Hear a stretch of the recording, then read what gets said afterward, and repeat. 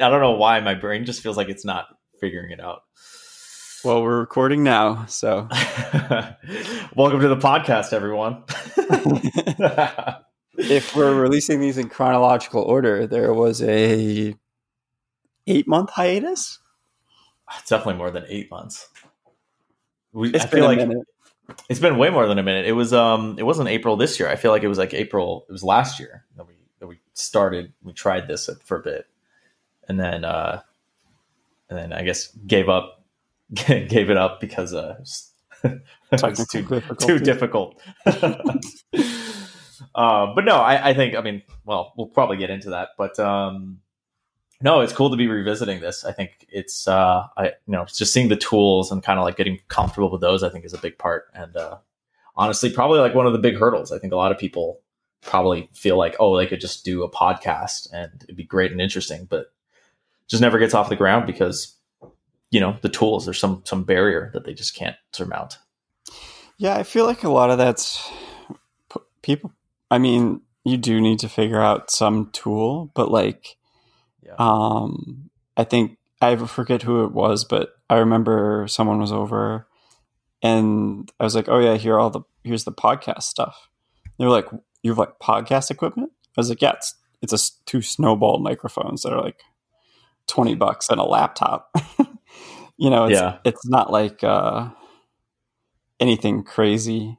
But too, I mean, everyone has a cell phone. You can record stuff on your phone. Like, I think people are just like lazy. I don't know if lazy is the word. It's just like they don't give themselves permission to do it, Yeah, it's funny. I mean, I feel like this gets talked about a lot. The person who immediately comes to mind is like Gary Vee, and like there's talk about like failing forward or whatever. Oh, I hate that guy. Yeah. Well, we can talk about that too. But the point is, I think like just what that looks like. I mean, just from a personal standpoint of, because I've thought about like making videos or podcasts for years, right? And it took me a long time to just get started. And there is like a weird set of like psychological barriers to creating things, I think, that are there that it's not really, I don't know, maybe not well understood, or maybe not, it's not like widely like understood why people set up those barriers for themselves. I think it's because you think you're going to get hurt, right? Like you're thinking about, you're scared, your favorite thing. Yeah. Right. Like you're trying to protect yourself from something bad that could happen. And it's so unknown. And like, you see negative stuff in the media all the time about people who put themselves out there, celebrities or whoever, I think it might be like that. Well, it was funny because once I actually started kind of making things and like uploading videos or, blog posts and then that kind of thing, it wasn't, I didn't get any kind of negative reaction. And like, I don't think I've ever really gotten a negative reaction. And this is, years later, having made, a bunch of short videos and blog posts. It's more just that the worst thing that happens is you're just ignored. Which is even worse, which is painful in its own way, right? Like, I mean, and I think it's not that that's painful because it's bad. I think that it means you suck necessarily. I think you do get better over time, but I think it's also that's just like the first delusion that I had to like kind of get over, that like immediately like, oh, this could blow up or this could be a big hit. I think for the video to go viral. Yeah, exactly. It's like, oh man, I hope people like this when it goes viral. And it's like, it's not going to go viral, most likely. Don't worry about it. Yeah, exactly. It's like, don't worry about it. And so much of it comes down to that. Is like, how much brain space are you spending on things that don't matter, right? In that creative process. So much. Your fears outnumber, what is it? Your dangers or something. Yeah, your fears always outnumber the danger. So yeah, for sure. Definitely killed that quote. Murdered it in its sleep. Hesitate, pause, stumble, say the wrong word. That's great. Oh man. All right. Yeah. So part of the reason we're doing this podcast today is because around, I think I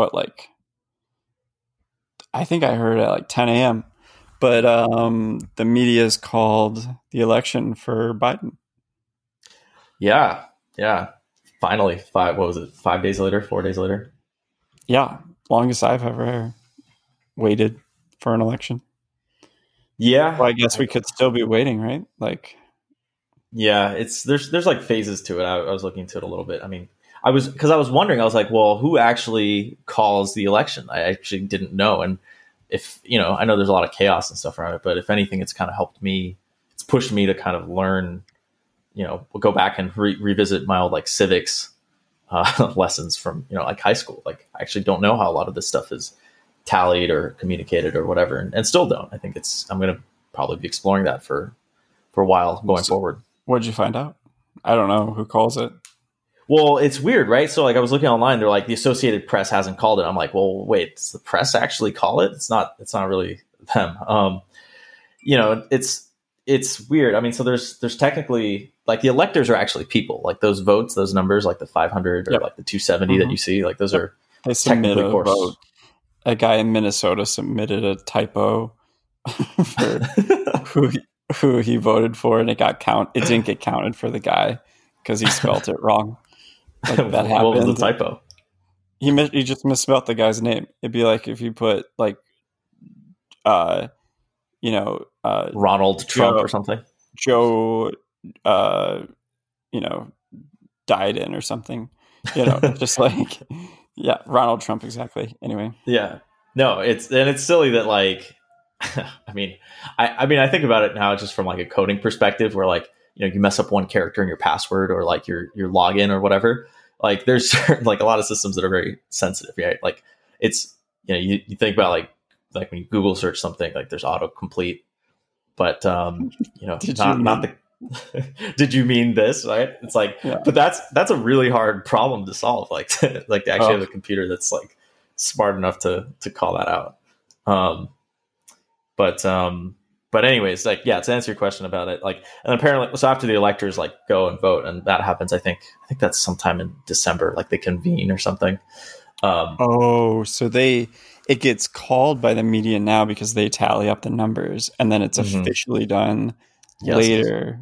And in the meantime, like the transition would take place because like at least in previous election, one side sees the numbers, knows they won or lost. The other side kind of,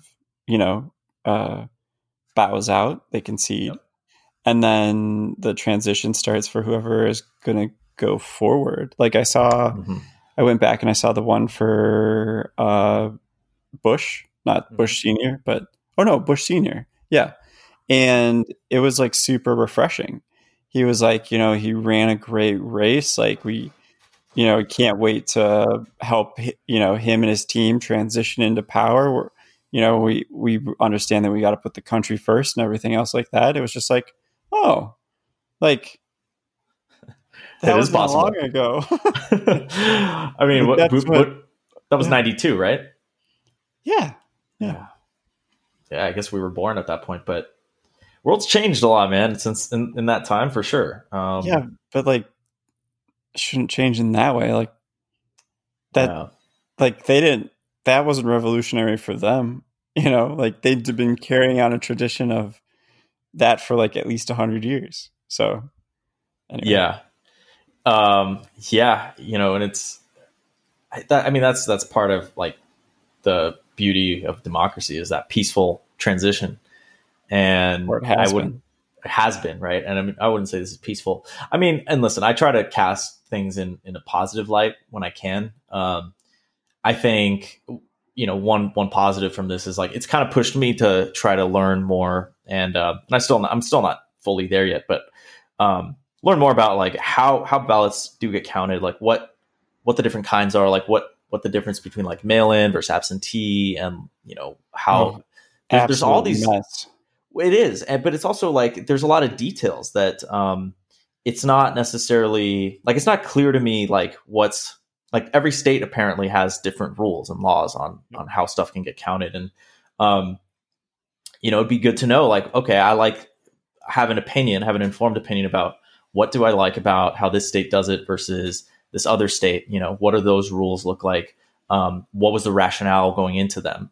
Because I really, like I said, I really don't know. And if there was widespread fraud, I don't think I'd be qualified to be able to parse that. But then I definitely agree with you, but I think you're playing in a sandbox that is hard to play in, right? I think the question becomes like, we've talked about this with like the liquid democracy stuff, but like, is that the best way to do it? We're piggybacking on a system that was originally done way back, right? Like the reason you vote on a Tuesday is so like farmers could go to church or something. Like that's why it's on a Tuesday, and they could like do their crop stuff. I don't know. It has to do with farmers, and it's like, okay, well, less than 1% of the population farms now. Why are we still doing it like this?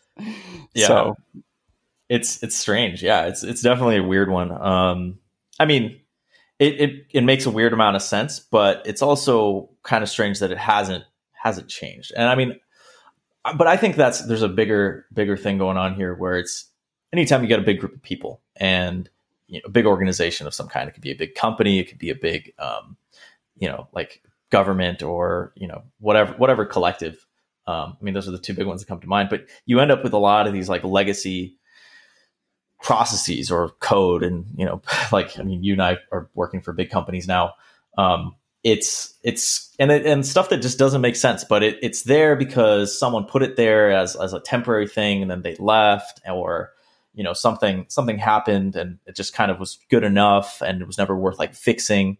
And there's a term for it in code. It's technical debt, right? I think there's an element of that, and, right? But it's a big thing, and that you got to deal with it. And you got to like, be smart about it and really intentional in like how you fix it. I keep coming back to that story of those two men. There's an old man and a young man walking down the field, and they find an old fence that's just kind of sitting there, and the young man's like, it's not doing anything, let's rip it out. And the old man's like, no, first figure out what it was put there for, and then I'll let you take it away, rip it out if needed. So there's some wisdom in that for sure. Yeah. I mean, so I know you've done some of the liquid democracy stuff, but like off the top of your head, what do you think a better voting system would be? Well, that's a broad question. I think there's a couple ways to approach it. I mean, on the one hand, it's kind of ridiculous that, 2020, we still have these paper ballots, and it's a very analog way of doing things. I've heard, but again, back to that whole fence thing, there are good arguments for not going fully digital, because, digital systems can be hacked, and it can be hacked at scale versus paper ballots where, because there's a physical thing, it's a little harder, and there's some built-in security in that. But the fact that stuff takes days, and the fact that it's, I heard some number, and Dave would be the expert, and I think we'll get him on the podcast at some point, but, it's billions of dollars. I think it's like $3-4 billion every time we just want to run an election.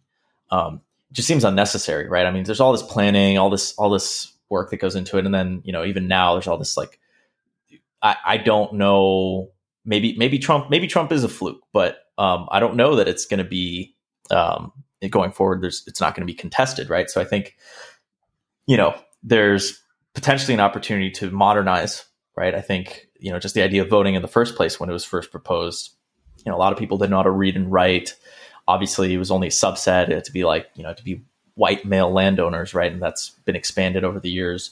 Obviously, it was also done during a time when it was just a smaller population, and we didn't have all the technology to get information across the country in seconds or milliseconds. And then you look at things like the financial system runs on, digital. So it's there, and financial transactions are probably comparable to, democratic votes, right? In terms of the need for security and like just safeguarding things. And there is fraud, right? I mean, just recently I had credit card charges that weren't mine. But there's a system then to kind of work through that and fix it. And it was painless. It took 10 minutes on a phone call. So, I think there's ways to implement that. That said, it's also, but beyond just like saying, okay, let's just do what we're currently doing election wise, but digitally, right? Where it's this one time, this big event every 4 years. I mean, I think you probably see this with Target. I know I heard this was true for Walmart. Black Friday rolls around and it's a very big event. It's very taxing on servers and systems because there's a lot of people trying to like check out and order things. The volume of traffic. We already had to like repair stuff today because we started Black Friday sales. It's doing it all this month. Walmart's doing the same thing, but everyone's basically making the whole month sale event. But yeah, definitely felt that today. So there's a cost to that. From like a systems design, like architecturally, like software design standpoint, you gotta it's like, think about it like, once a year, everyone got on the road at the same time. Traffic would be insane. But do you just have then these empty freeways for the rest of the year? Like, it doesn't really make sense. Right. So I agree with everything you've said, but I think you're circling the issue. And I want to attack it a little bit more head on. Okay. So I think the idea is you need some sort of unique identifier for every person in the United States, right? Period. Yeah.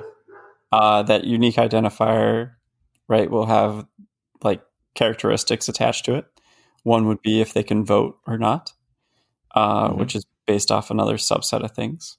But, and then I think you'd have some sort of like government, like it's kind of ridiculous that there's no government website that I can log on and see my information as a citizen.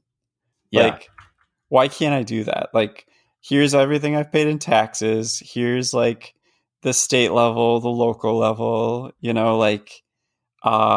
here's any like state certifications that you've gotten, I mean, sure, that could be super powerful. And then you'd have like 2-factor authentication on that. And I think,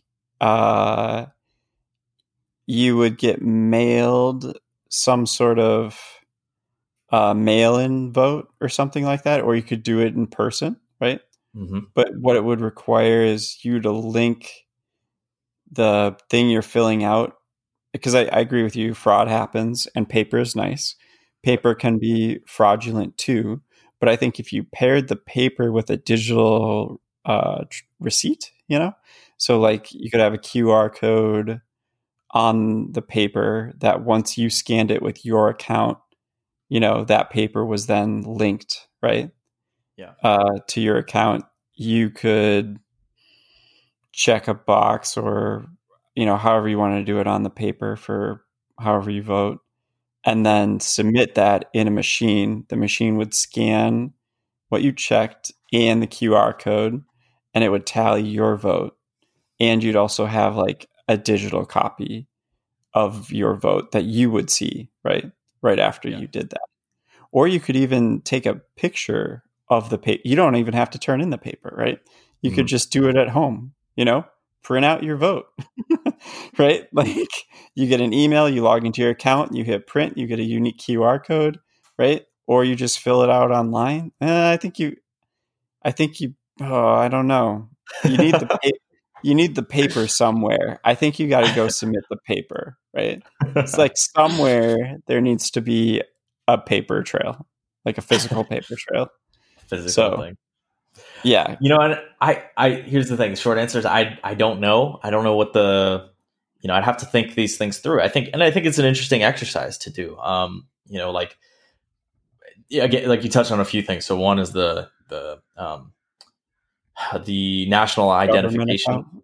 Yeah. Yes. While you were talking about one thing, I wanted to look up the stats. So it's apparently it's about 10. Let me see. Is it 10,000? Almost 11,000 births a day. So like, and if you project that out, obviously 18 years later, you got to get like, either registering them as citizens or whatever the day they're born, or that their ability to vote kind of comes online. There's 10,000 new ones every single day, which by modern like data processing standards isn't huge, but it's, you also got to think about all the people dying and, how do you update this database? Who controls that database? And that's just part of it, right? I think politically people have been kind of opposed to this national ID card system because, fears. And again, that. Yeah. Well, when people say that, I'm like, okay, you have a social security number that's been tied to all these things that it shouldn't be tied to. You have a driver's license. That's your state level, right? You've probably gotten a library card at some point in your life. That's your local level. Like, so you've already signed up, right? You have a Google account. You have an app that has an ad tracking ID. So somebody has another profile of you and what you're interested in. Like, just by existing, you've already been tallied. You have a birth certificate, like that's in a database somewhere.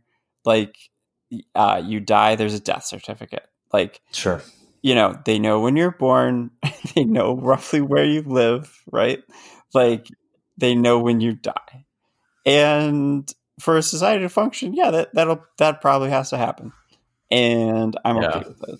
So I am too, in theory. I think and I think it has to happen one way or another. Like you said, unique identifiers. It's funny how much and maybe we're just biased now because we've been coding for so long, but I think there's an element of it's an engineering problem. It's a design problem in a lot of ways. But the problem is the design problem. The implementation is like a social economical problem. Yeah, right. So there's a few different aspects to it, right? So but the design has to be good, right? And has to be iterated on. I think there's probably got to be, I think it makes sense for there to be a way to opt out, potentially, like if you want to live off the grid somehow, but then maybe you don't get the same benefits. But as long as those are clear, I think people would be willing to, they understand them. For that crazy person that's like, oh, I don't want the government to have my thing. I don't use the government stuff. It's like, yeah, it's fine. Go live in the woods. Like, you're not logging in. You're not last login a month ago, right? Like, if you haven't been seen for, past the average life expectancy, right? Like 80 years, right? Then your account is set to suspended or deceased, or what is it? What do you call Army when they're lost? Missing in action. MIA. Yeah. Right? Like, anyway, I mean, that seems fair. So yeah, I think and it's a fun exercise. Like, I enjoy talking about kind of theoretically how this would work. I mean, one thing because I was looking into this for like a blog post or a video potentially, like about running for office, because I ran for state assembly back in 2018.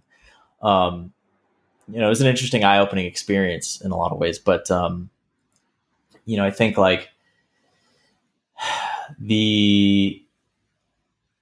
the thing about voting, I kind of lost my train of thought there. But I don't know. I think there's just a lot of dimensions to it. I think, like you said, there's the kind of political, economic dimension of like getting people sold on it. I think there's the design perspective. And there's just like the modernizing and sort of like pragmatic side of just like, we need to be able to vote faster, more reliably, securely. Like, we need to be able to check things. And, we are just dealing with this really, really outdated system. I think I just remember what I was going to say.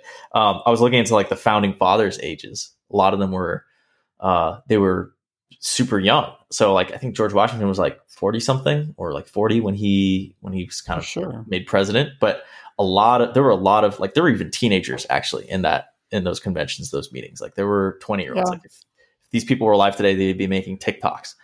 It's because the system is different, right? Like, they couldn't break into an established system because it's established, and there's like an old guy who's been grinding it out for 50 years, which is kind of how we have our new elected president. He first ran for office, I heard, in 82. Like, that was a long time ago. That was 40 years ago. Yeah. But think about it. He would have been like 30 something, right? 40 years ago, he's 78. Yeah, he's like late 30s, early 40s. Yeah. So, like that's not like that's sort of our age range. We're like 30. But he didn't. It didn't go. It didn't happen. He had to wait another 40 years, right? Oh, to become president, right? Yeah, like that sucks. Like, yeah, I don't know if it's the norm necessarily. I mean, Obama was pretty young, but yeah, and not to be ageist, right? Because I think age in a lot of ways is a number, but there is cognitive decline. I think there is evidence of that. Are you serious? When I'm 70, I am not going to have a heart. I'm not going to have like a stressful. I'm not going to have my finger on the pulse of the country. Like, no. I'm not going to know what's going on. I just can't. Yeah. Like, I barely know what's going on now. Like, it's really interesting. Like, I got a text that just like this information travels at different speeds depending on your age, I believe. And so, like, I got a text that Pennsylvania switched over. Text my siblings in a thread. Everyone responded. Maybe 15 minutes later, I got a text that one of my parents were like, "Oh, it's happening," and it was just like not only had we found out and already communicated about it, and then like the message spread, right? Yeah. And that's like a very powerful, good message, right? Like, who's the leader of your country, regardless of who you wanted, like that message should travel quickly. But there's going to be a lot of other stuff that just maybe it takes, a year to get to different people. So, yeah. I mean, yeah, definitely. I feel you on the different rates thing. I mean, like I said, I'm not on most of these apps. I don't watch Twitch streams. I don't really watch TikToks. I barely use Instagram for what it's supposed to be used for. So I don't know. But I think there's like wisdom. I think there's certain things that maybe take a lot of time and you see what works and doesn't. So I think it's a double-edged sword, but yeah, the youth and like there's an element of renewal and like vitality that comes with having younger leaders. But that's the thing too. Like no one's going to just give up power, right? Like power has to in some ways be taken. I've thought about that a lot. How does power move? And I don't know. I was thinking about that too when I was writing those the posts for the Tomorrow People, because one of the criteria is technologically empowered. I think power I've heard the quote that it's amoral, and not to say, I think that has like connotations of like, oh, it goes to like evil people, or it's immoral. But I think amoral, it means something slightly different in that it just because you want power to move a certain way and because it fits in some kind of moral compass doesn't mean that it will necessarily move that way. I think it has other laws, and that it's partially from that book. I just finished reading the 48 Laws of Power, and also read it's a good Prince. book. Have you read the who did it before him? That's based off of The Prince. Yeah. So I think it shapeshifts, and I think a lot of times it's in ways that are unpredictable because we have our biases. So we think, oh, this is what ought to happen, therefore, like this is how it will move. And a lot of times it doesn't. There's a good quote from Vikings where it's he says, "Power attracts the worst and corrupts the best, and it only makes itself available to those who are willing to lower themselves to pick it up." I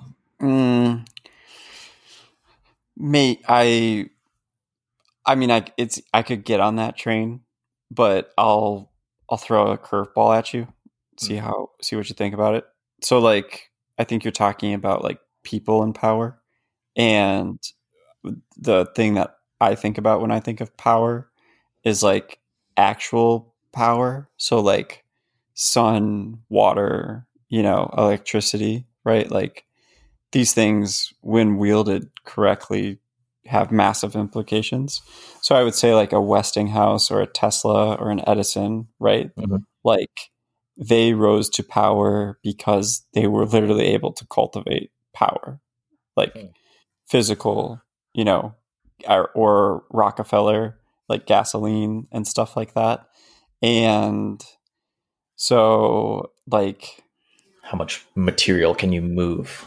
And I don't know. I mean, or if you look at the sun, I would say the sun is a instance of power, right? Like in a concentration of power.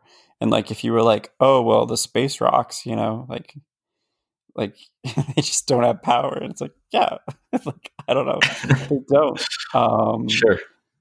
But Yeah. there's like obviously concentrations of power. Like you have planets which generate geothermal, and they have wind, and everything else, right?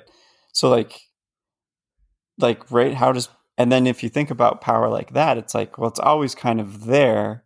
It's just in different spots and it's moving, and it's Hmm. like and it can be directed, through your thoughts, right, and actions, or it just kind of moves, like I Yeah, don't it kind know, of spreads or concentrates. Yeah.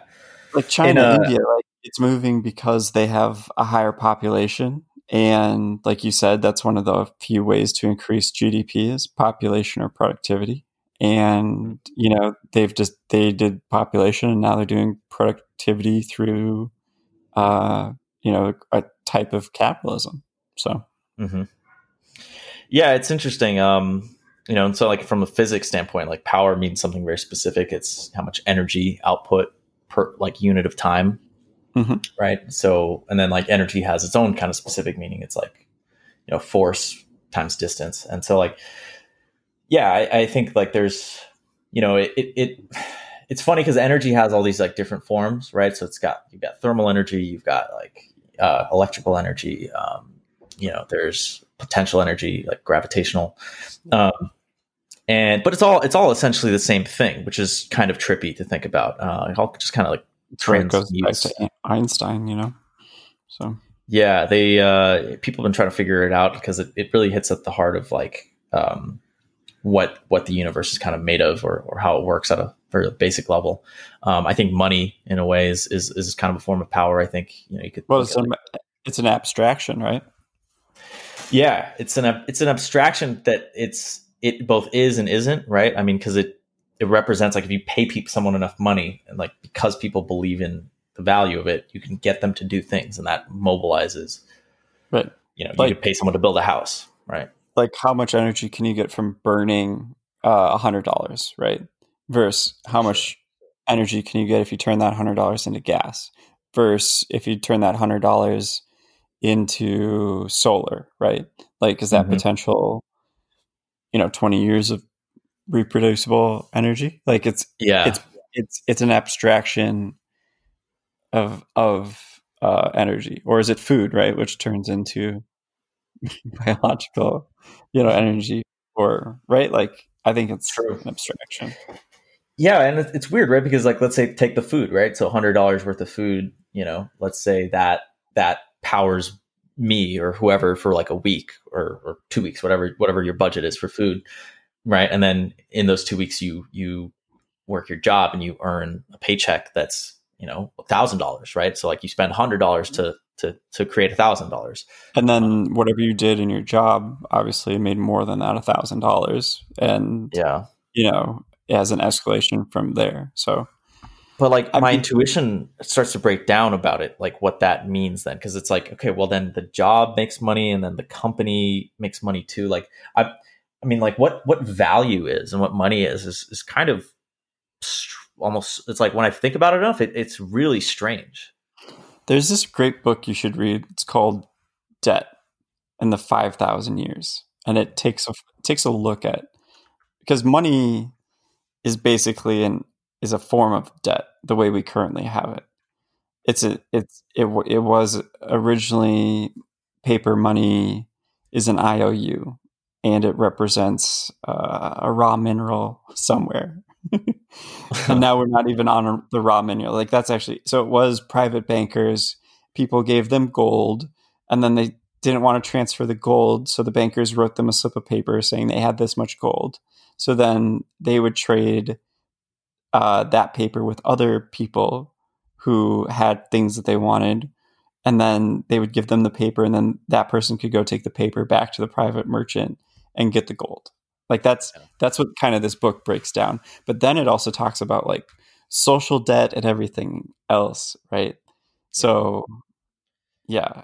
Yeah, you mentioned this Yeah, I book mean, before. I'll definitely check it out. it's thick Yeah. though. It's like 800 pages and it's dry. I'm I think I'm a third through it. There's a bunch of stuff in there about like like the wives and stuff, like dowry, and yeah, it's very very interesting. But what were we talking about? Oh, so Money like and I power. think yeah, so you're like the money transfers, right? So I Mhm. see that right as like potential energy abstraction, an abstraction of potential energy moving. Mhm. Sure. I think that's what it is.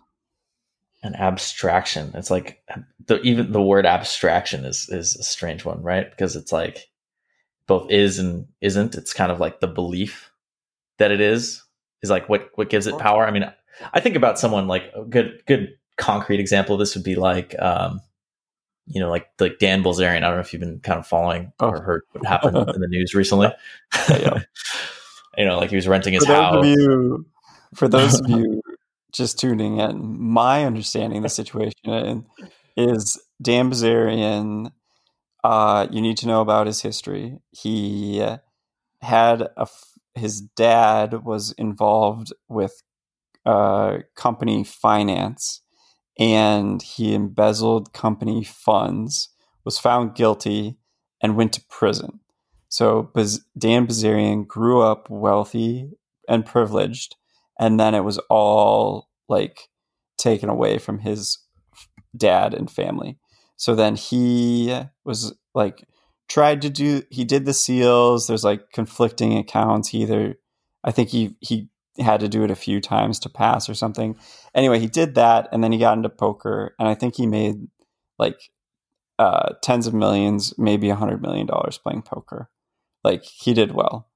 And then he made the Instagram, and I think that was pretty good. But like I think he just largely like lived off the poker wealth. And then he made Ignite, which initially was, I think, a CBD company, and then they pivoted it into energy drinks. But they went public as a like a publicly traded company. And then his dad apparently was involved in the finances of it. I think you can start to see where this is going.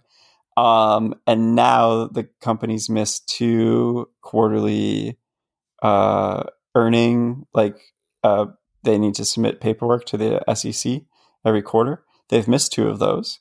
Dan Bilzerian just gave a donation to Armenia or something, and so he's probably going to flee the country because he's been throwing these crazy parties and renting out a giant mansion and writing it all off as company expense from publicly traded funds that he's embezzling from people with the assistance of his dad. So that's my understanding of it.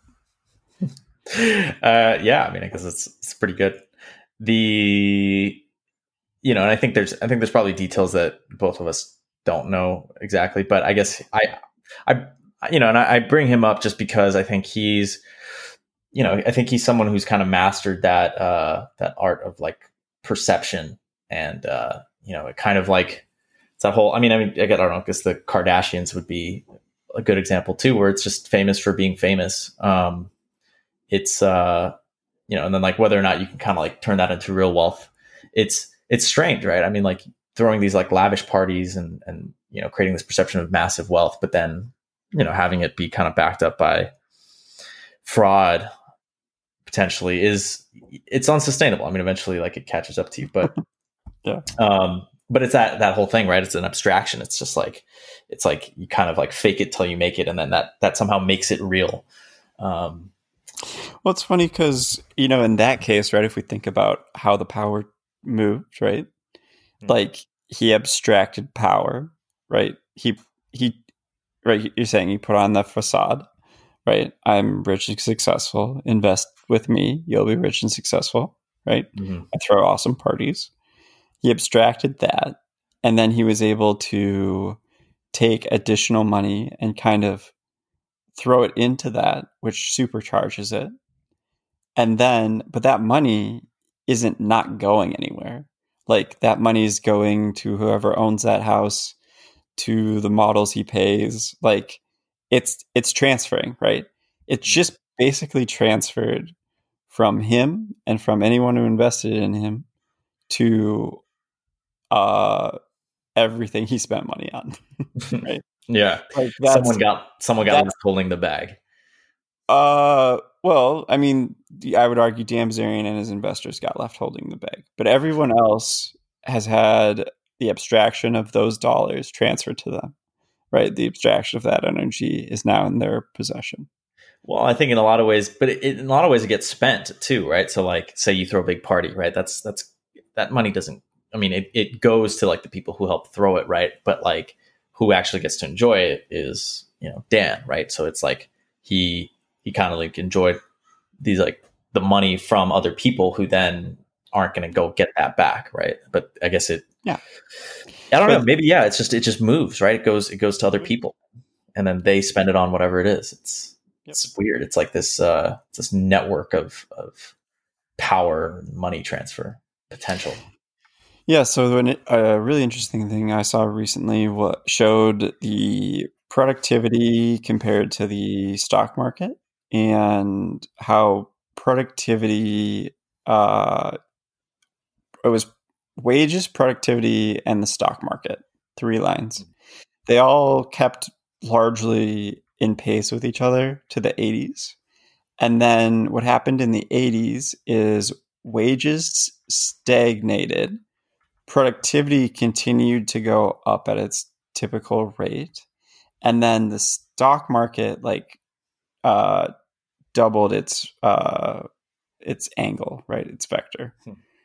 And so what it basically said is like, we're more productive than we were in the 80s, which is like, okay, for sure. Wages have kind of stagnated since then, and all of that potential energy, instead of going, because I think what you want as a government, right, is like, I have $1, I go spend $1, that dollar then get spent again and again and again, right? Like you want you want like as much currency use as possible.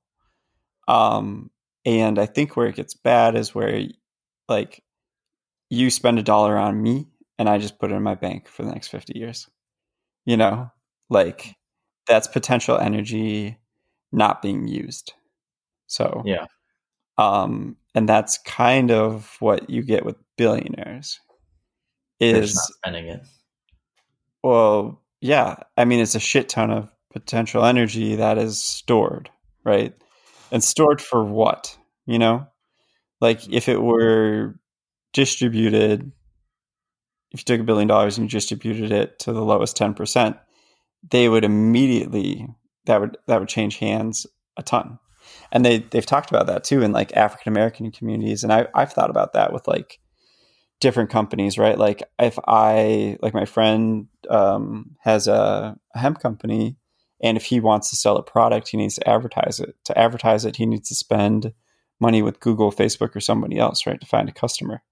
A portion of every dollar he spends is going to go to that company and is going to leave largely Minnesota and go to wherever that company is headquartered, or deciding to spend that abstraction of money, right?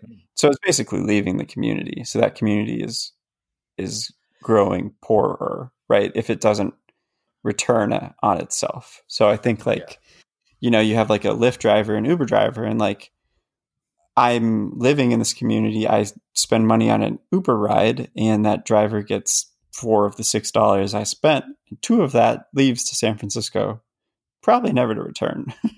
Or like not quite San Francisco, right? Because it's sort of like their bank account, which could be exactly in Ireland or something. Yeah, right. It just sits in potential whatever, like I don't know. So which is also okay. So let's take the next step. It's not that it doesn't really go anywhere per se, right? Because just all these big tech companies, right? So they spend money on R&D or like trying to enter new markets, which I think eventually comes out. But I think maybe and some of like maybe just it's the inefficiencies or bureaucracy that that I see is maybe just, but I don't know. It's weird because it almost seems like you would end up spending it anyways. Like I think so. What ends up happening, right, is then you have these billionaires or leaders or CEOs, whatever. They're directing how this money should be spent, right? And that's just a lot of power, a lot of leverage, potential energy, and then that trickles down through like the corporate hierarchy and structure and levels of like layers of bureaucracy. So like if you're in there, if you're benefiting from it, I guess it's good, but you're also kind of insulated from, the competition, maybe. I don't know. Well, like part of the problem. So I mean, I think this election really highlights it too. You have cities and you have rural America, right? And I would say every dollar spent in a city stays in the city a little bit longer, whereas every dollar spent in rural America used to stay in rural America, right? You had the downtown, right? Like, right, the downtown strip, Main Street, where you'd have your local resources, right? Bakeries, grocery stores, that type of stuff, right? And then all of a sudden Walmart moves in, right? Those smaller places would close up. And then, right, you're taking again your dollar and it's going into Walmart, and Walmart is extracting most of that dollar outside of your community. Well, it doesn't even have to be most of it, right? So like right, let's say even if it's like a little bit. Yeah, over time, it compounds. Over time, it's just gone. Because they're probably not making a huge margin on a lot of stuff, right? It's like it's kind of like it's 4%, something like that, 10%. It's really small. But even that is enough. It's there for 10 years. I mean, because you drive through places, and I think rural America is on a downward trend, and cities are in an upward trend, because of that concept of shifting power. I guess we'll see because of remote work. Maybe that might be the thing to invert it eventually. Yeah. I mean, the only thing that I think we've talked about this before, but like, I guess why did rural towns exist before? You need to. Will remote working create new rural towns? That becomes the question. I could see that happen. I mean, first of all, we are seeing some indication of it happening already with rents being down in places like San Francisco, right? By like it's like significant, like 20-30%, I've heard. And rents were already crazy high, but part of the reason for being in cities, people kind of clustering there is because, if you were close to where you needed to work, cut down on commute time, you're also had other options to work, right? And if you were a business, right, you could sell to all those people. So kind of like it was this positive feedback loop. Mm-hmm. Now you're sort of in this place where, well, I work for one of these big companies, but my team is very global, right? We somehow managed to coordinate, and we have this technology that can let us instantaneously see each other's faces and talk and coordinate. So the value of being close to one another isn't really there, right? So like we don't need to physically be close to pool talent and get people close to one another. So I could see that alone being enough of a feature, and then like cost too, right? So then the market kind of kicks in. It's like, well, if I don't need to be close and it's so much cheaper to be somewhere else, why not go live out in the mountains or somewhere a little closer to nature, and then or wherever you want to be, or wherever you want to be. Yeah. So we'll see. I mean, it could change a lot. It's nice. I mean, being down in LA now during all this, like there's definitely less traffic. It's I mean, obviously like that's partially because of COVID and stuff. I mean, okay, not partially, it's entirely because of COVID, but but like remote work just run up out of nowhere. Oh, super cool. Just all these people just disappeared. Spontaneously, everyone started working remotely. It's really cool. And it's not like the death rate's like 50%, but it is kind of like a Thanos snap. Like it's just the world's empty. It's weird. Like Main Street in Santa Monica is just a ghost town these days. Yeah. Well, and then too, like so. So, but the thing, I mean, I understand what you're talking about, but then like assuming that your workday still encompasses most of your day, like waking hours, the typical work hours. Do you like interfacing with people remotely?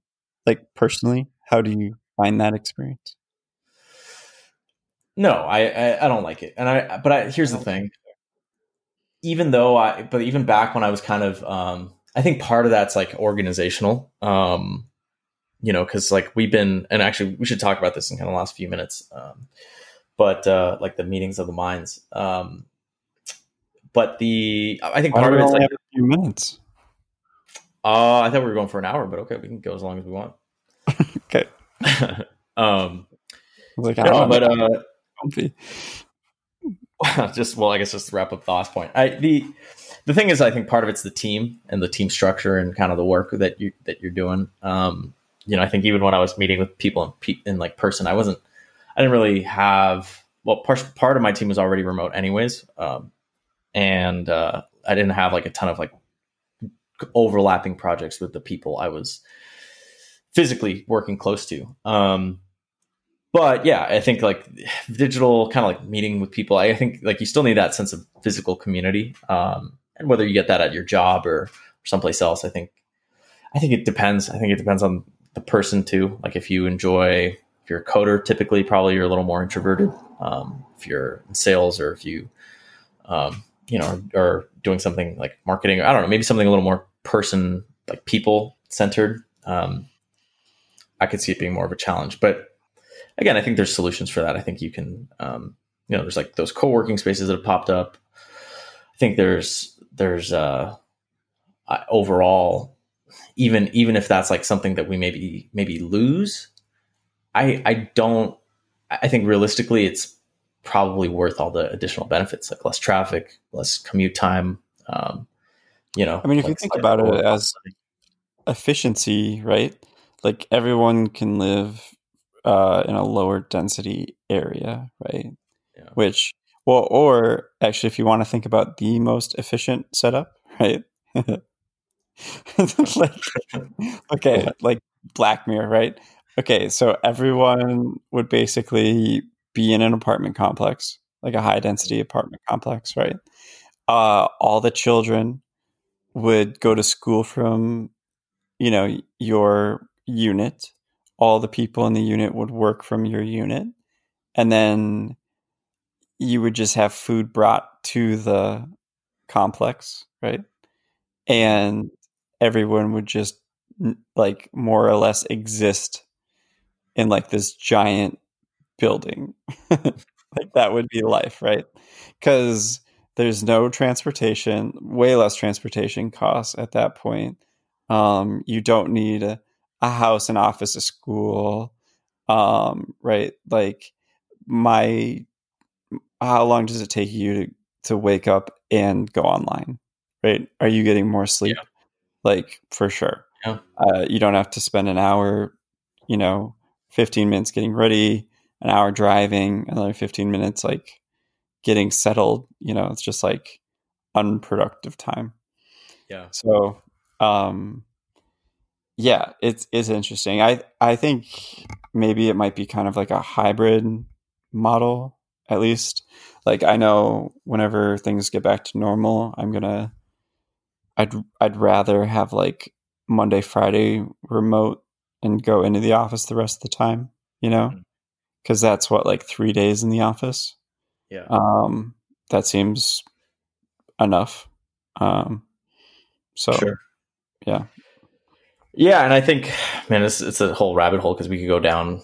I mean, I think in some level like that, I think there's, I think about like, okay, well, is that cool or depressing? I mean, I think a lot of it depends on, the design and the actual implementation of the building. Like when I think of big buildings, like I think almost kind of like communist, super oppressive, and then the other one is like a utopian on an island, like where everyone has their own villa, and you're like, okay, awesome. Yeah. So, but I think too, like there's an element of you want to automate the stuff that's I don't know, and like okay, so like say like food, right? For example, one of the things I really liked about Google was the convenience of the food, and it was healthy, and I didn't have to spend a lot of time making it or worrying about it.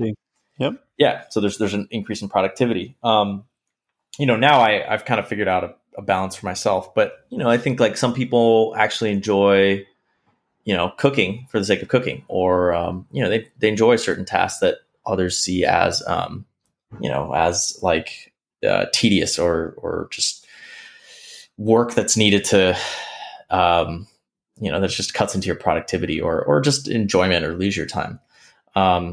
Ideally any system going forward would sort of be able to account for the differences and preferences and needs of people, right? Like something that works for one doesn't necessarily have to work for all. And that's, how do you maintain that kind of flexibility while also, having efficiency? I mean, I think there's not maybe there is not like an answer. Maybe it's just an eternal kind of question that we got to keep asking ourselves. I think it's always going to be changing. Like I thought of that potentially for like fast casual, or like like if you worked at Starbucks, right, you can probably work at any other food service business without too much additional training, and so like if you were to standardize certain operations or systems, right, across different food services, right, like would it kind of be more interesting to like spend 3 months and rotate through, like instead of selling Starbucks for 5 years, like I don't know, you do a pizza place for 3 months, you do ice cream shop, for another 3, and it's like, is that variability nice? Is it not? I don't know. So I mean, even internally at Google, there's rotational programs, and I don't know. It's hard. I can't come up with a hard and fast rule of if I like it or don't like it, or if it's good or bad, because there's a ramp up time. There's a ramp up cost, to getting familiar with specifics, right? Because there's always specifics, right? And maybe if it's not, like. I mean, it's that age old. Memorize all the drinks at Starbucks, and then you go to Pizza Hut, and it's like, okay, learn how to make every pizza. It's like, okay, well, the process might be like the same, right? Order in, here are the ingredients mixed together to produce the final thing. It's like, how is it made? It's you got to learn that. So yeah, that's true. Yeah, and I think it's like, how do you, like the standardization thing? Like I think there's value in that. So I mean, I remember reading something about like how railroads used to have different like bolt sizes or like rail widths and things, and and that's a pain, right? If you're trying to build this national network of like, okay, how do I transfer cargo from one type of railway, which is in this state, to another state? Like, for those situations, like I could see, it makes sense to standardize.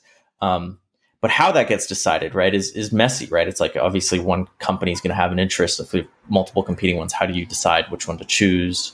Yeah. So basically, the way it worked, at least for that, because I read Carnegie's book, and it was a combination of power, superior material, like was your steel better? Like did it break, right? And then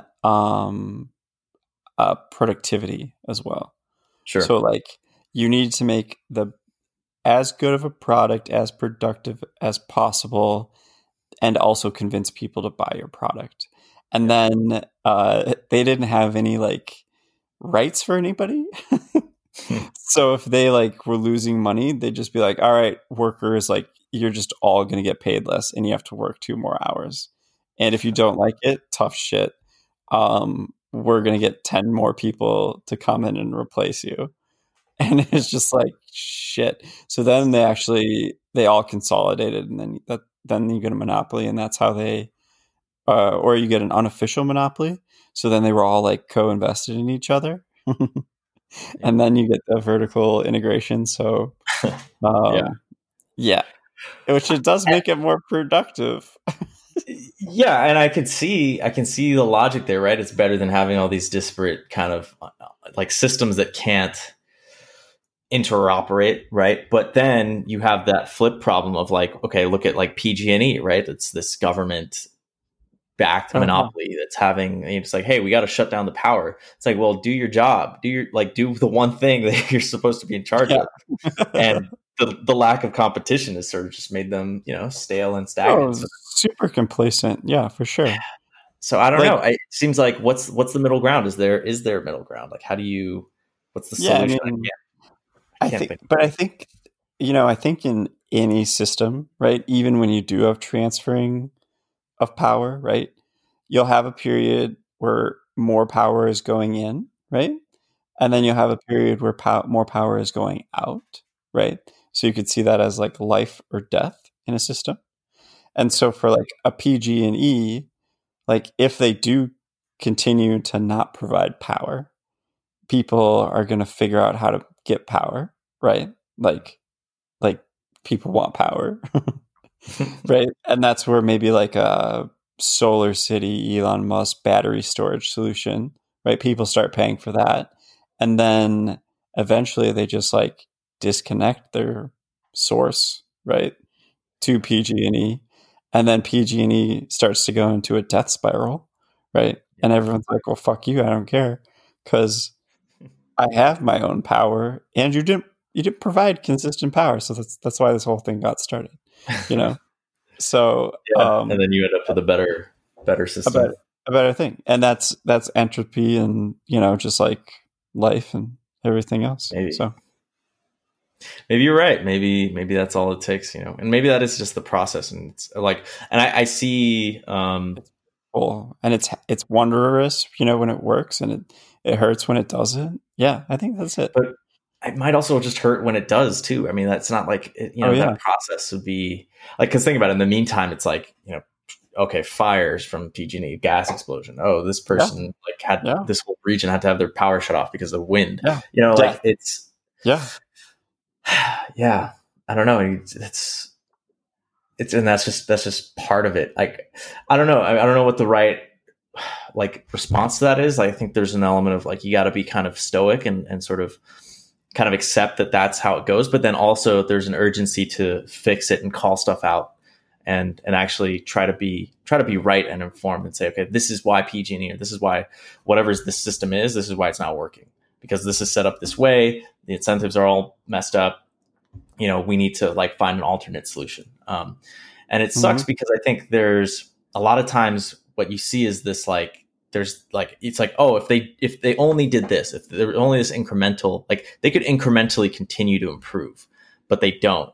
And then basically what ends up replacing it is like, let's say it's the Solar City, like battery Tesla packs or something, which is like it's not a different local maximum, right? It's a different, it's not, like PG&E with its business model can't, what's that? Just sorry, keep going. Like PG&E's model wouldn't incrementally, like if you iterate it over time, wouldn't necessarily get you to like a battery solar powered, right? They might incrementally make better power lines or invest in certain, better like transmission technology or something. But, maybe they don't, just because of corruption or bureaucracy or whatever. And so it gets stuck. And then eventually the differential of like how bad that service is like enough to where it just triggers, okay, let's shift over to this new thing. Well, like, and that's the interesting thing, right? Like, so I think a lot of businesses are disrupted by an outside force that isn't necessarily created through that business, right? So like, do you know kind of the history of LEDs? No. Okay. So the first LED was a infrared one on your TV remote to change the channel and do like volume, largely that was the most commercialized one, right? Okay. It was a non-visible light wave, right? One, the old school remotes that had like the little light bulb at, the clear thing, and it like you'd kind of see it change color, but not really, when you pressed it. Yeah. So that's like a light emitting diode. The guy who invented that, like, what he was known, but he didn't become like, he didn't get a ton of prizes or anything. Scientists further down the line takes that same idea and turns it into a visible light, right? And that becomes way more of a big thing. And then LEDs, right, start getting worked on, getting better. In the meantime, people are producing light bulbs. They're like, fuck, we're using a filament or a gas in a chamber, like they're the newcomer, right, is an LED, which came from outside the system. Yeah. PG&E battery pack and that type of thing came from outside their ecosystem. Like advertising companies, Google and everyone else came from outside of their system, Yeah. And like it's kind of interesting because the rate at which we just like advance or new things are thought of, Mm-hmm. whether there's a plague or the Inquisition, like it just continues. So it's like, are we just like trapped to always be finding, like, are we a machine learning algorithm trying to find the most optimum solution to everything we're involved in, Trying to solve the world, maybe. It's hard to see it being anything other than that. But this notion of outside is something that really is interesting to me. I was watching some machine learning papers where it's like, as soon as you throw in, there's one, I think I sent it to you. It's like if you have like an image recognition thing, even if it's very pixelated, like the AI could detect like this is a horse, right? This is the outline of a horse. But then as soon as you throw off one pixel, it's like very confident that it's a frog. Yeah. And so there's definitely limitations where it's like if you haven't seen this thing before, and two, like going back to that notion of like outside, and I don't think we can cover everything in like one podcast today, but just like one more podcast, just one more podcast. Business or if you think of like in history, like the Mongols or the Huns, right, coming in from outside and invading, it forces a new kind of like arms race or change, right? I guess will we always have that outside? Is it like, I guess the worry is, these monopolies just become so entrenched that the industry like never changes. I mean, I think a good argument for that would be, the U.S. government in a lot of ways. It's its own kind of monopoly, but clearly has, going back to kind of the original topic, so like it has all these flaws with like how voting works, how the representative system is set up. Like it's old, it's outdated. There's some value in that consistency, and over time, like it proves its own kind of worth, right? Because it's existed for so long. But there's also this growing uncertainty of like how long can it go for? Well, here's the cycle. Ready? Okay. So we live closer in time to the last emperor of Rome than the last emperor of Rome lives to the first emperor of Rome. Interesting. Right? So the last emperor of Rome is closer to us. Everything that's happened in between then, we're closer than if I was the last emperor of Rome, right? And I looked back to the beginning of Rome, right? That's way longer than the founding of the United States, like Civil War, like everything else, right? Like that's happening, like you're saying, like, yeah, okay, we've been around a while, but we're actually the new kid on the block, right? And our crazy capitalism is an experiment, and the nuclear family that was designed in the 1950s is gone and was never really a thing, like, so, and I would argue that we've only really been around since like the 1920s, maybe 1900s. Like the Industrial Revolution is when the U.S. really got their shit together. Like before then, we were not a world power. That took us on a track of being a world power. So, like, we're an experiment. Everyone is an experiment everywhere, and it's just like, does it work better? And I think, the next outside force will probably be like a China, or an India. Like, if you enable an area that has, right, we have what, 300 million people here in the US. How much does China have? Like 3 billion? No, 1.3, 1.4, I think. 1.3, 1.4. So that's what, like, am I getting this right? Many? Yeah. Yeah. It's about 4 times. Yeah. Like, a lot of people. There's a lot of potential energy. Yeah. If you organize it right. Sure. Even if you don't, like, yeah. Like build a house and you got one guy and I got 4, right? Like, I could know exactly how to build a house and it's going to take me forever. I can know how to build it better. You can build a shitty house. You can build 4 shitty houses probably, and you can redo them even in the time that it takes me to build one. So sure.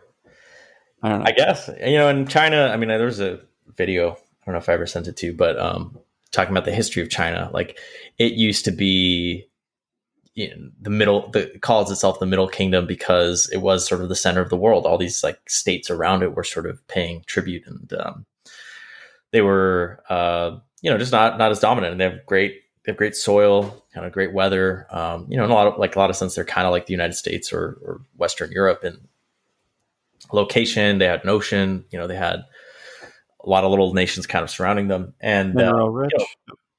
And everyone like wanted their stuff. They wanted their porcelain. They wanted their spices. They had the Silk Road go through there. So it's it's in some ways, I think it's kind of just regaining where it was in the past. Do you know what really screwed them up? Opium. Yeah, the British. But also, I don't think that you can only make so much opium. You know what really screwed them up is their famine. And you know why the famine happened? Was this the birds thing you told me about? The birds thing, yeah. It's an emperor who like told everyone to kill all the sparrows or something, and they did it. Like, they killed a ton of sparrows. Like, can you imagine if like there was like, I mean, we do it all the time anyway right now. Like, if we decided to wipe out a species, it'd be gone from an area. Yeah. And so they did that, and then would you believe it? The insects just boomed after it, and they ate everything, and then nobody had any food, and so then that's kind of like what.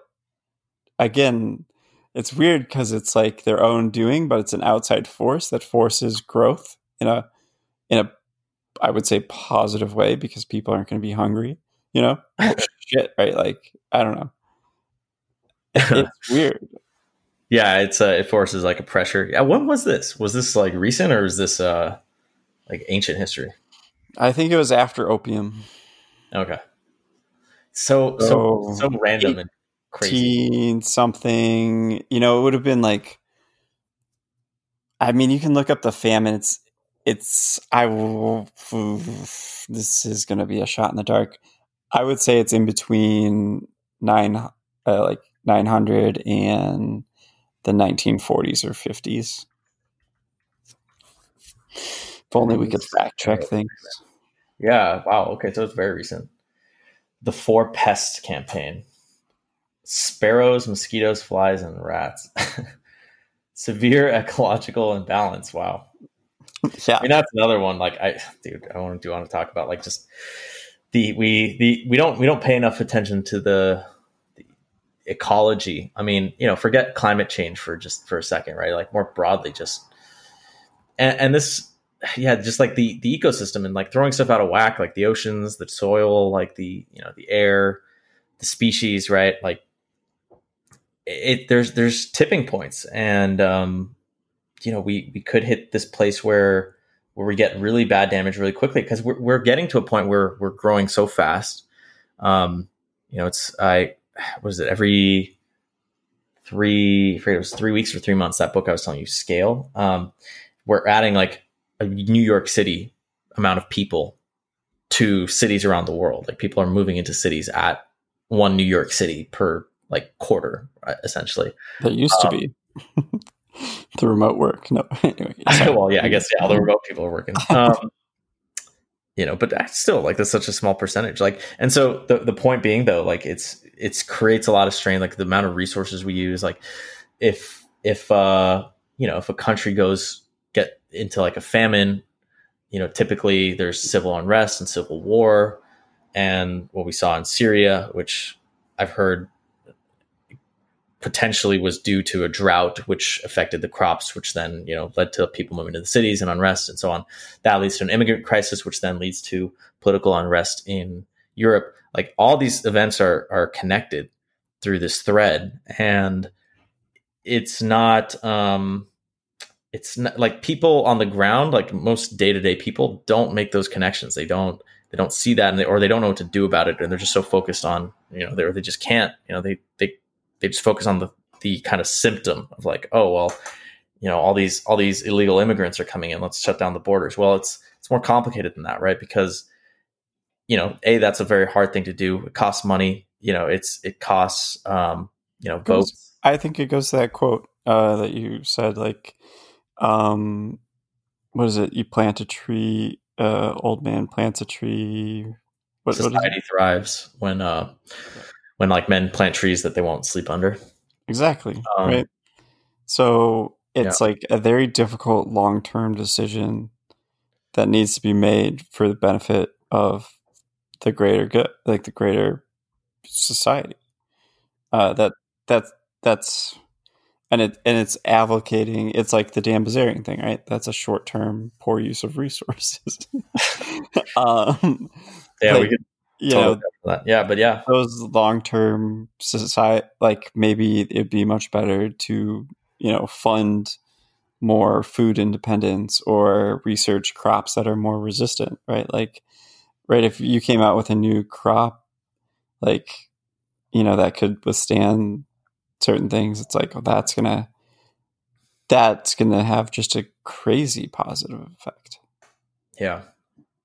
True. And I mean, I don't know. It's also like, I think there's, I guess guys like Elon are definitely the huge exception to the rule, but even him, like, he can't solve every problem, right? Like the whole reason he put out the Hyperloop thing was because he's like, I just don't have the time to work on this. But, like it's on some level, but he's a good example, like, of that, where we're saying you just have billions of dollars in a bank account somewhere that sits, right? Like, I mean, he's an example of somebody who can just like, and he's talked about it as well, and it is like the true wealth and power. But like, when you get to that level, like, money is like, it's a whole nother concept. Like, if there's people who are buying mass amounts of lumber in different countries to build multi-unit complexes in the US for future population growth, right? Like, that's your job, right? So you have to figure out, right, like, how to allocate those resources for the greater good. And Elon, because he does capture, the minds of people, right? Like, he's able to do the boring thing because he's like, here's a hat. Oh, we got $10 million or $2 million from selling hats, right? Mm-hmm. Like, okay, we're going to do a flamethrower. We just got another $10 million, right? Mm-hmm. Like, that'll go towards funding that idea. So he's basically able to create, he's able to get abstractions of power for those ideas. Yeah. Yeah. And I like the way he did those things because it's kind of like raising money in a fun kind of creative way. Without having to like use his own or Tesla's or whatever. Cause I could see that feeling like, you're tapping into, or like you're sort of like dumping or like subsidizing work that, like a pet project with like company resources. It's almost like embezzling or something. Not to say it's quite the same thing, but you know what I mean? Yeah, but it's the same reason he's able. I mean, he's is also able to like say what he's going to do, which is rare and rare these days. Yeah. So yeah, it's cool. Like I like that he put out his plans like that. I think I don't know. I think like good leaders understand every part of the system. It's like you're saying, it's like that flood, somewhere creates a famine, creates everything else.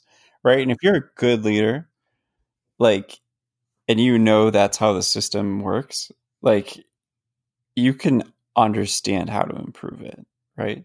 But it's like, again, if you get to be 70, that system you knew and understood has changed. Yeah. It just cannot stay the same. And you're not going to know how to allocate resources as optimally as possible. And I think we're seeing that. I think, look, if you look at our leaders like, Pelosi or Biden or Trump, I mean, so old, and like, AOC is like a breath of fresh air, and she's like what, 30 something. So. Yeah, she's kind of like the beachhead, I guess, or the tip of the spear for like a new generation. I think like they've optimized, right? They figured out how to play the system that they created or they kind of inherited or were a part of.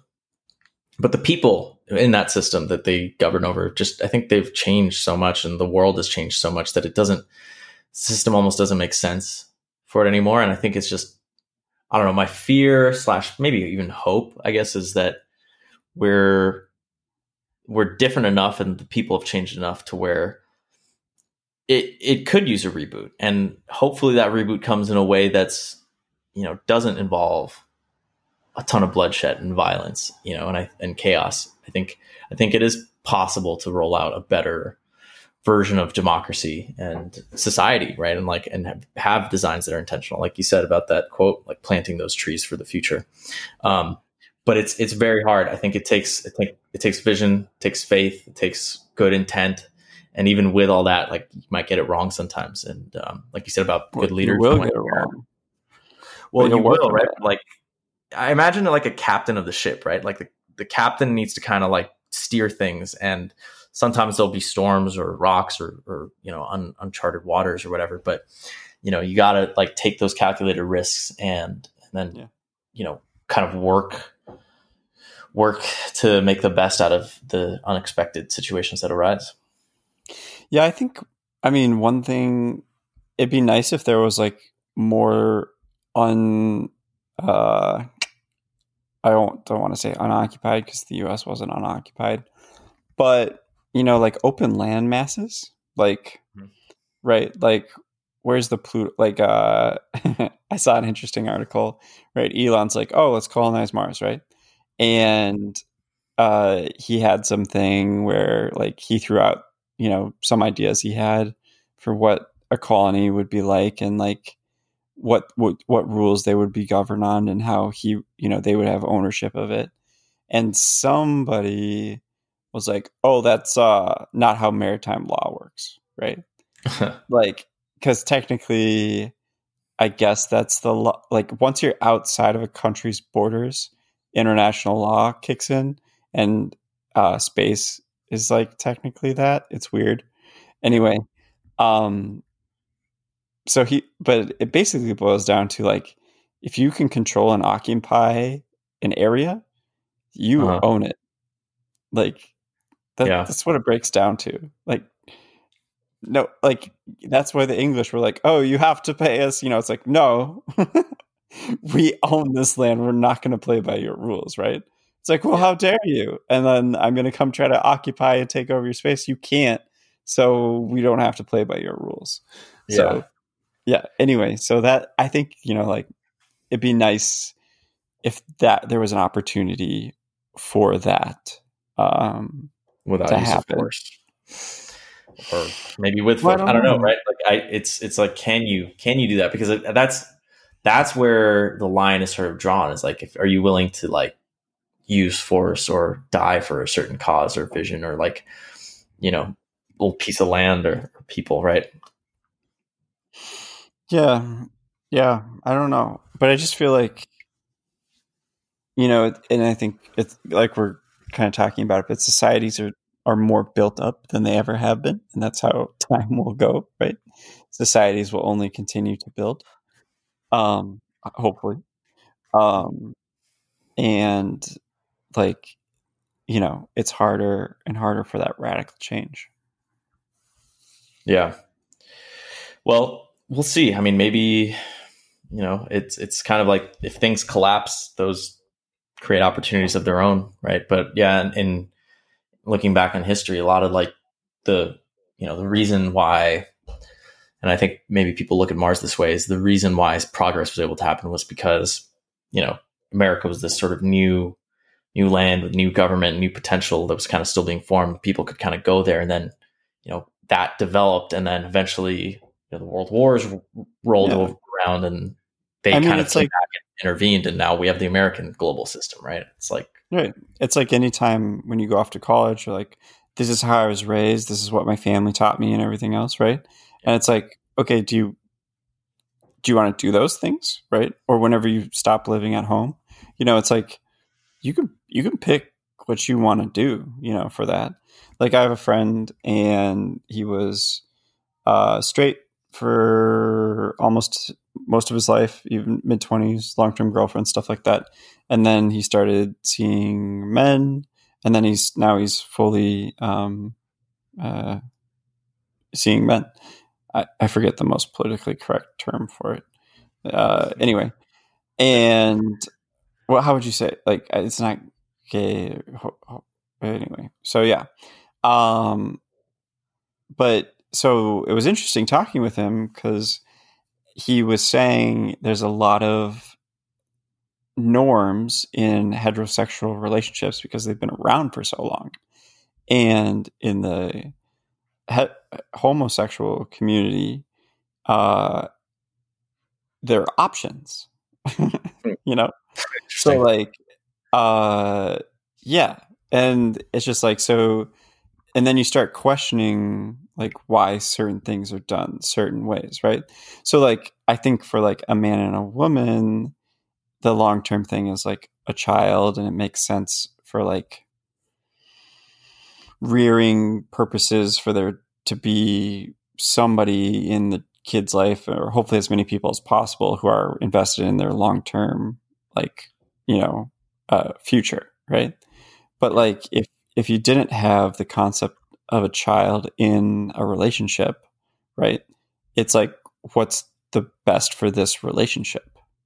Yeah, I don't know. It's a tough one. I mean, because I think like the constraints help, right? They provide some stability. Again, it's that whole defense thing, like having that nuclear family and like the gender roles or whatever. It's a template. It's a framework to work within and try to and it's sort of, hey, like this is what we've tried, and this is what works, and this is what's true. But that works only until it doesn't, right? And I think having options is saying it works good enough, right? Good enough, yeah. Marriages fall apart. That was good enough to raise the kid, but again, it's like, is this the best for the, like, after you take out the kid factor, right? A lot of couples break up, and it's like, because is that relationship the best type of thing for that relationship, right? And in like, I guess under 50% of cases, divorce is down. It's not. So yeah, it's a good question. I don't, and like, again, like it comes back to like, best for who? Best for society, best for the couple, the individual, like the kid. I could see an argument that long-term planning. I don't know. And I think you just can't always see the future, how people are going to change or how you're going to change. Well, then part of it too is like, does it matter if it's good for somebody, if it's like better for the society as a whole, right? Like, if you're I don't get unhappy, does it matter, right? Or if, right, Dan Bilzerian had a great time. Yeah. You know, Yeah. right? Yeah. But he, like, no question. Well, was that good for everyone else? Right. Yeah. Or does it matter if he like had a good or a bad time, you know? Well, I think there is something to that. This is probably worth more exploration some other time. But if you think about like what people spend money on, right? So like if you think of like if you have, say you have like 1,000 people in a society and one of them is just mega rich and he's like, I want a yacht. And then it's like, all right, those other 999 got to go build it. Versus if it's maybe a little more equal where it's like, okay, like I want, a slightly bigger house, but no, like more equal, right? Or like it's just a cruise ship for everybody, we're all going to go on the boat. I don't know. Sure. Yeah. I mean, I guess you can think of it that way. However you want to slice it. But the point is like, it's not to say like pure communism, right? Or everyone has equal, right? I think it's got to be a balance. I think you can't have you can't have trillionaires, and have like stability. I think at a certain point, how they decide you get into this weird place where it's like you're at the whims of their ego, and if they become like absolute power corrupts absolutely. Like if they decide they want to build something or do something or build some like crazy pyramids or something. But then again, I don't know. The Egyptians lasted for hundreds of years, so like way longer than that. Way longer than that. Thousands of years. Yeah, longer than that. And the pyramids are still standing. So there's what, millions of years? What are you saying, Peter? Tens of thousands of years is my bet. There is water erosion on the Sphinx, and there hasn't been water in the Sphinx for tens of thousands of years. I don't know. Yeah. No, there is. I guess the point, I mean, we can get into the ancient alien side of things.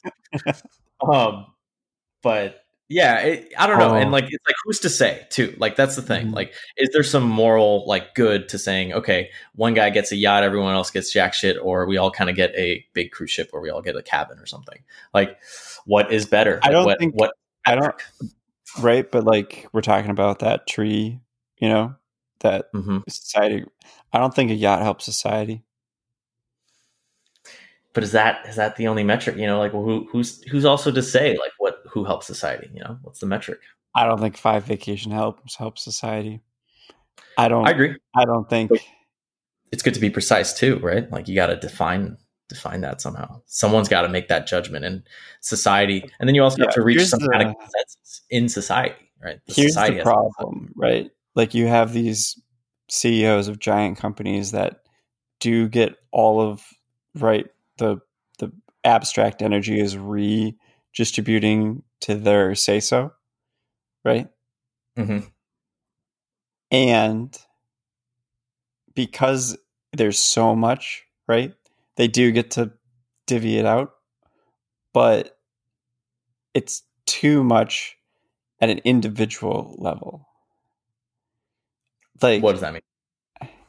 I don't know. I mean, I don't know the solution for it or anything, but like somebody was saying, like as soon as you hit $1 billion, you get something. You win capitalism. Every dollar you make after that is taxed 100%. Like like you just don't make any money after you make $1 billion, and it's like I don't know why that's a bad argument. Like I guess it goes to the government, and then the government has to figure out what to do with it. And are they going to do a good job? Like, are they just going to? But honestly, I think it is part of the government's job to do like programs that don't make sense. Like the mail doesn't make sense, but that's really good for society. And like funding an internet doesn't really make sense for a company, but that's good for society. Or paving roads. Like, where's the road paver company? Oh, that's weird. There isn't one. That's because the local governments do it because they tax your houses, Like, they're like, and that's a type of business thing, right? Oh, come live here. We have good roads. Like, that's essentially, oh, you like water? Yeah. Yeah. We got water. We got power, Yeah. So, well, someone has to design those things and come up with those like plans and proposals, and like what's their incentive to do so and do a good job at it, right? Like, I think up to a certain amount. I think there should be some high score you can't get past. Like, well, I got to $1 billion. Like, I don't know. Like, how is that not enough? Like, Jeff Bezos is worth like how much now? Like, it's ridiculous. It's ridiculous, and that got cut in half.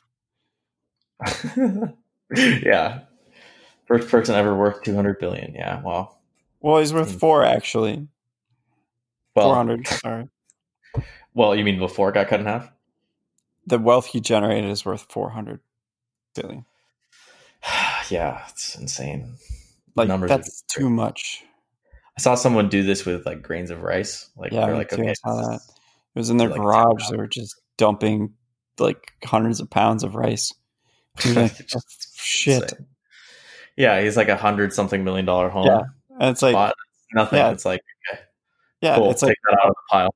Yeah, and those grains of rice represent like, well, I think it was like a grain of rice was like 50K or something like that, and it was like that's I think, what is the average U.S. salary? Anyway, it's right around there, and right, and it's like that's a year of somebody's life, potential energy, and then it's just like there's 50 pounds of it. Like, yeah, it's kind of crazy to think that the system is set up to allow something like that to happen. But see, that's where I think capitalism's kind of new, right? We've never hit this point. We have hit levels of it, like the Rockefellers, Carnegie's. Like, do you know where libraries came from? I feel like I heard the story once, actually, but go ahead. Carnegie. He basically, he would go to private libraries as a kid. People sometimes gave him, like, paid for his membership to the private library.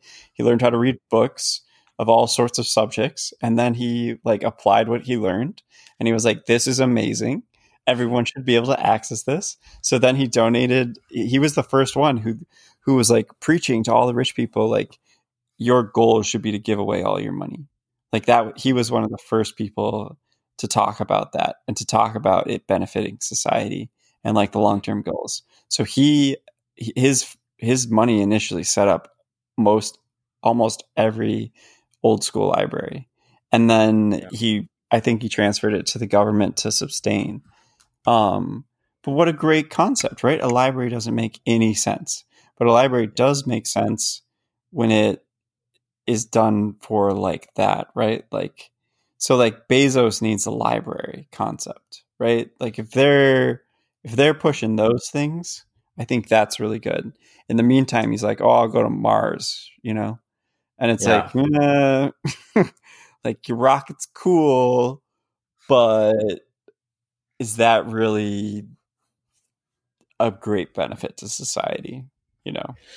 We'll see. Might there's going to be a lot of like, I mean, one of the things is like point to point travel on Earth is a possible use, right? And it could be cheaper.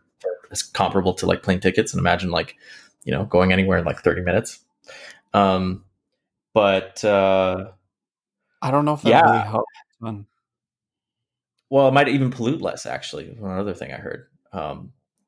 Really? So, yeah, I mean, I think you're going up in the atmosphere, right? And so instead of spending hours of fuel, you're just spending a little bit to get super fast, super high, and then there's less air resistance, right? And that's the big thing.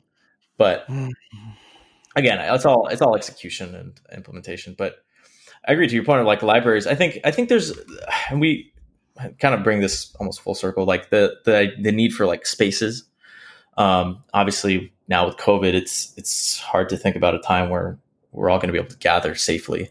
But having spaces and community spaces where you can go and learn and work on stuff and creative things. I mean, like, I think you and I went to that tech stop or tech, was it called Tech Shop?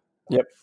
I I think they went under, but I mean, there was something cool about that idea of having having like a workshop A space, like a maker membership space. maker Hmm. space. Yeah. And something that's maybe, I think the government could, or, if it's like billionaire, like Bezos funded, like you have these spaces for younger people, especially to go and work and learn technology and learn stuff. And it'd be a great recruiting and sort of like talent finding tool. I think, have them come to you because they're the ones who naturally kind of gravitate and have these cohorts, have these kind of intensive learning environments and classes. And I think just with how freely available information is nowadays with online courses and all the different ways you can make money off of like teaching too, like YouTube and Patreon and that sort of ad revenue. I think it's great. We're definitely not leveraging it as much as we could be. And the spaces are great too, because again, you need those real physical interactions. So there's got to be some way to kind of integrate that digital, the freeness, the online sort of like infinite knowledge base with a space that's rich, and it's sort of like something like we're with Google or these big tech companies where you have like the food side of things taken care of. It's got to be cheaper to make a bunch of food for like a bunch of people in the cafeteria style than everyone kind of everyone individually. I mean, there's also like the time costs and like it's easier to just kind of say, hey, this is the menu for the day, rather than having a menu available where like as soon as you come in you have to be able to like make that thing. Yeah. Oh, definitely. So I think there's things we just haven't tried. It's just finding the right business model and then execution around it, so that it's sustaining, self-sustaining. Yeah, I mean, like one of those, like while you were talking about all that, I was like, yeah, that's great. And then I was like, what's something like libraries, the whole concept, right? Carnegie, information to learn and do better.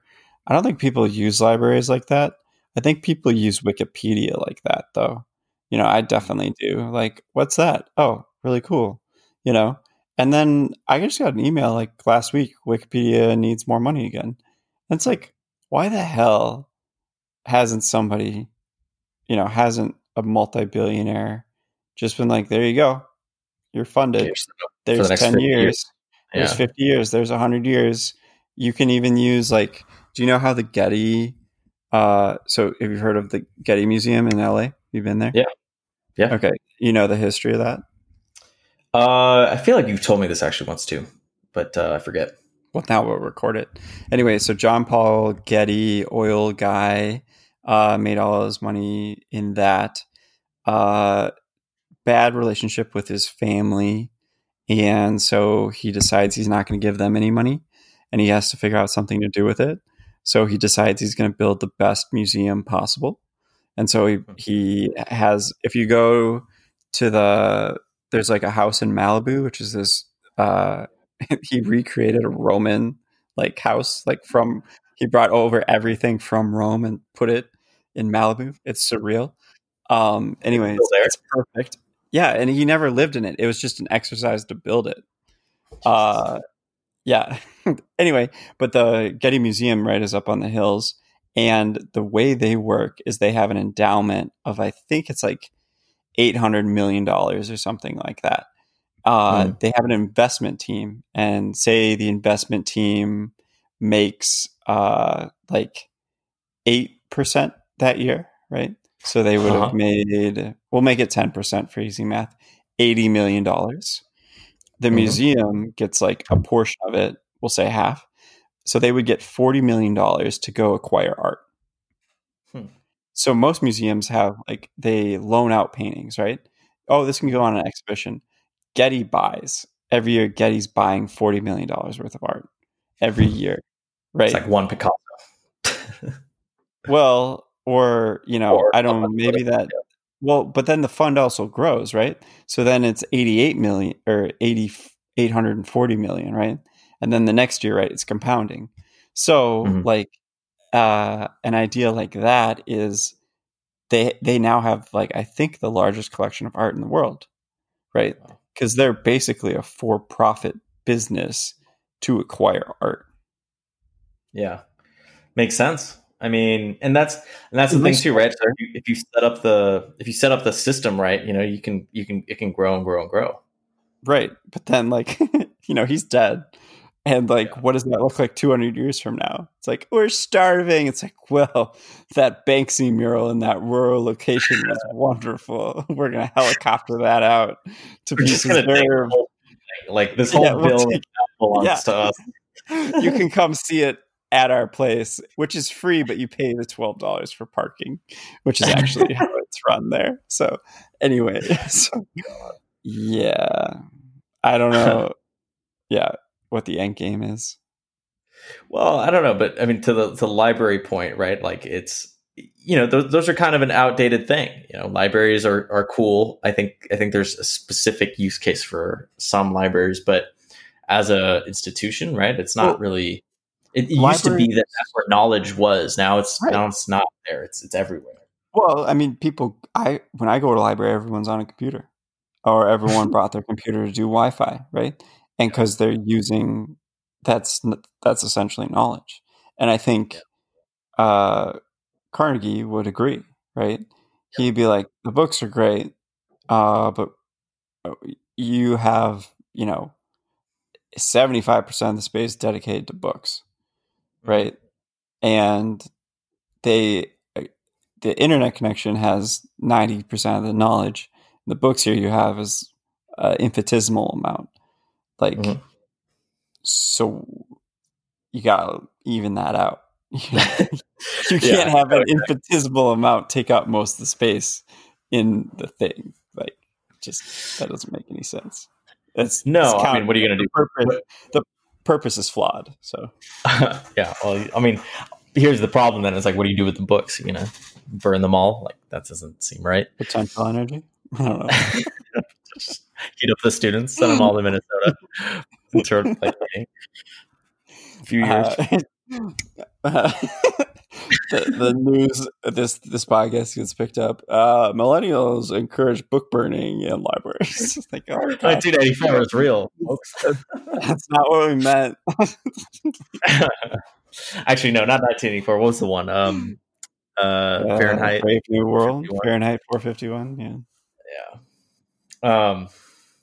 I don't know. I think it'd be fun.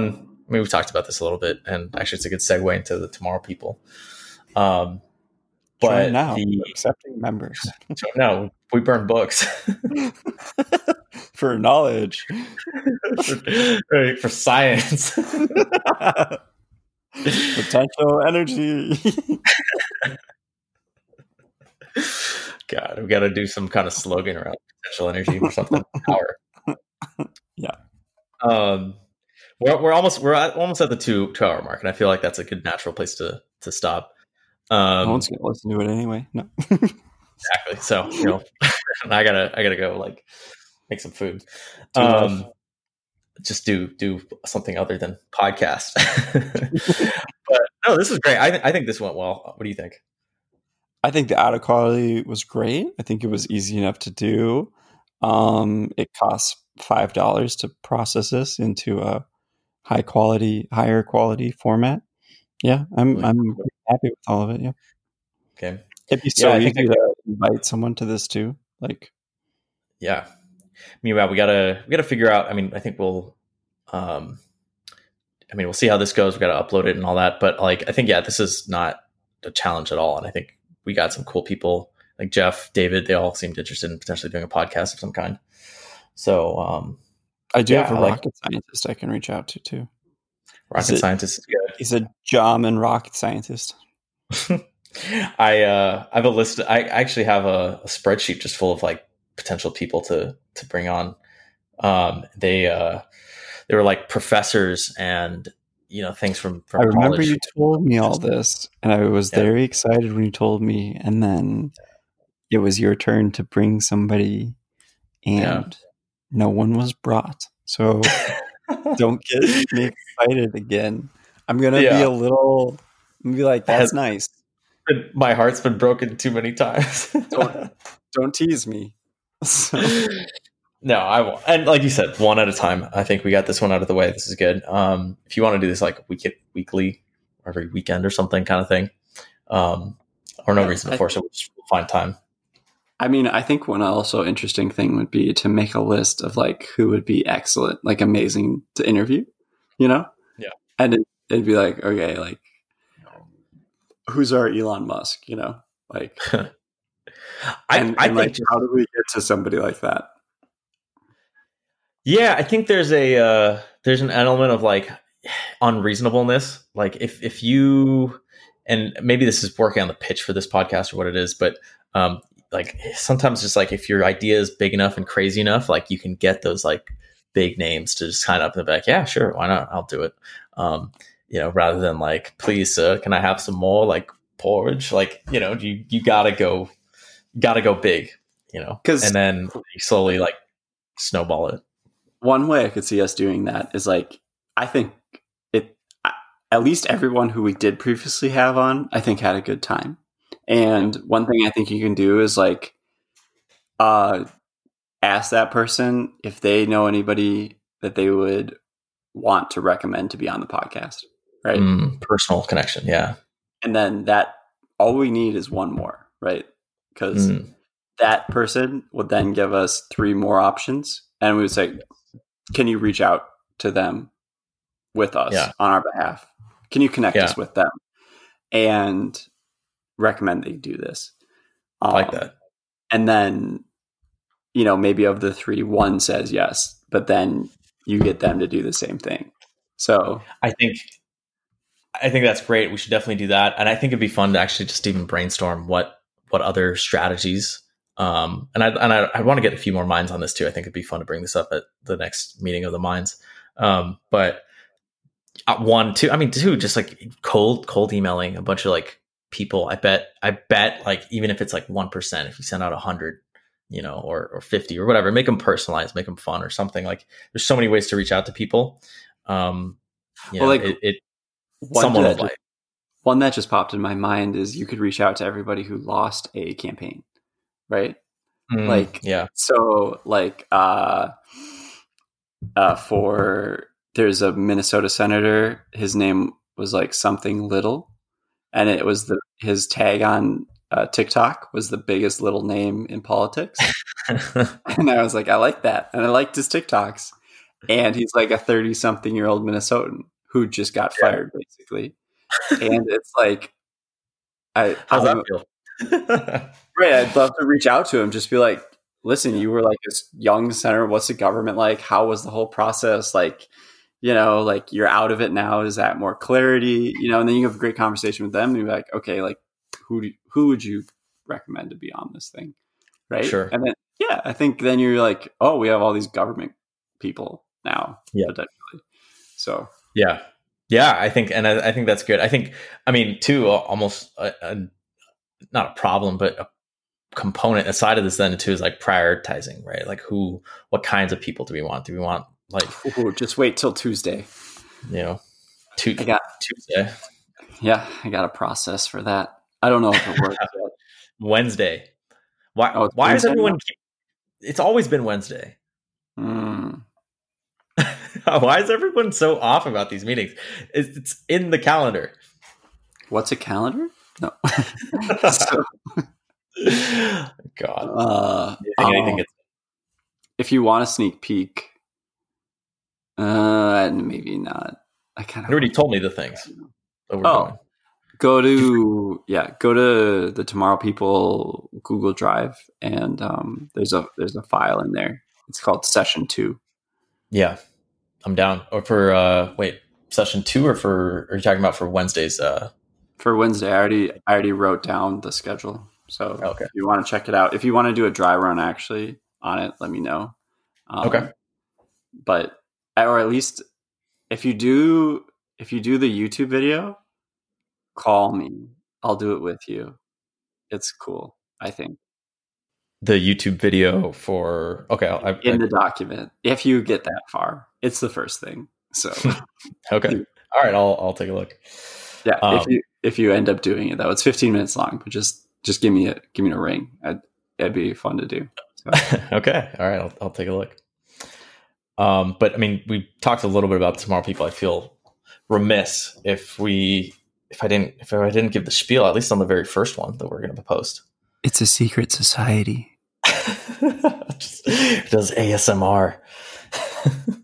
And if you want to know more, you'll have to listen more. Should we just leave it at that? Should we just leave it as the teaser? Go into it more next time. Yeah, because it's not defined. I mean, it is super defined, and it's so cool. You got to join. So, I think it deserves its own thing. Cool. All right, a whole hour at least. I'm down with that. I feel like this was meant to be a little more geared around the election. We kind of went way down the rabbit network. What are you talking about? We talked about the transfer of power. We talked about the fundamentals transfer of power. That we talked about it in like such an interesting way, I think. Yeah. I still feel like there's just so much more to say. But yeah, crazy year, crazy way to like wrap up the year. I think it's not over. It's not over, right? I mean, I hope things are looking up, but we'll see. It's holiday season. Got my flu shot at least, so that's one thing that I won't get. Hopefully, put some money into the economy. Bought a 70-inch TV. Yeah, consumer. Yeah, Black Friday. Well, cool, dude. Let's wrap things up there. Let's get this thing post-processed and uploaded. Oh yeah, you got to figure out how to do that. Yeah, that'll be easy. Super easy. Barely an inconvenience. Okay, awesome. I'm gonna hit stop. Sounds good. Until next time. Yep. Have a great evening, and everybody listening as well. All right. Bye. Bye.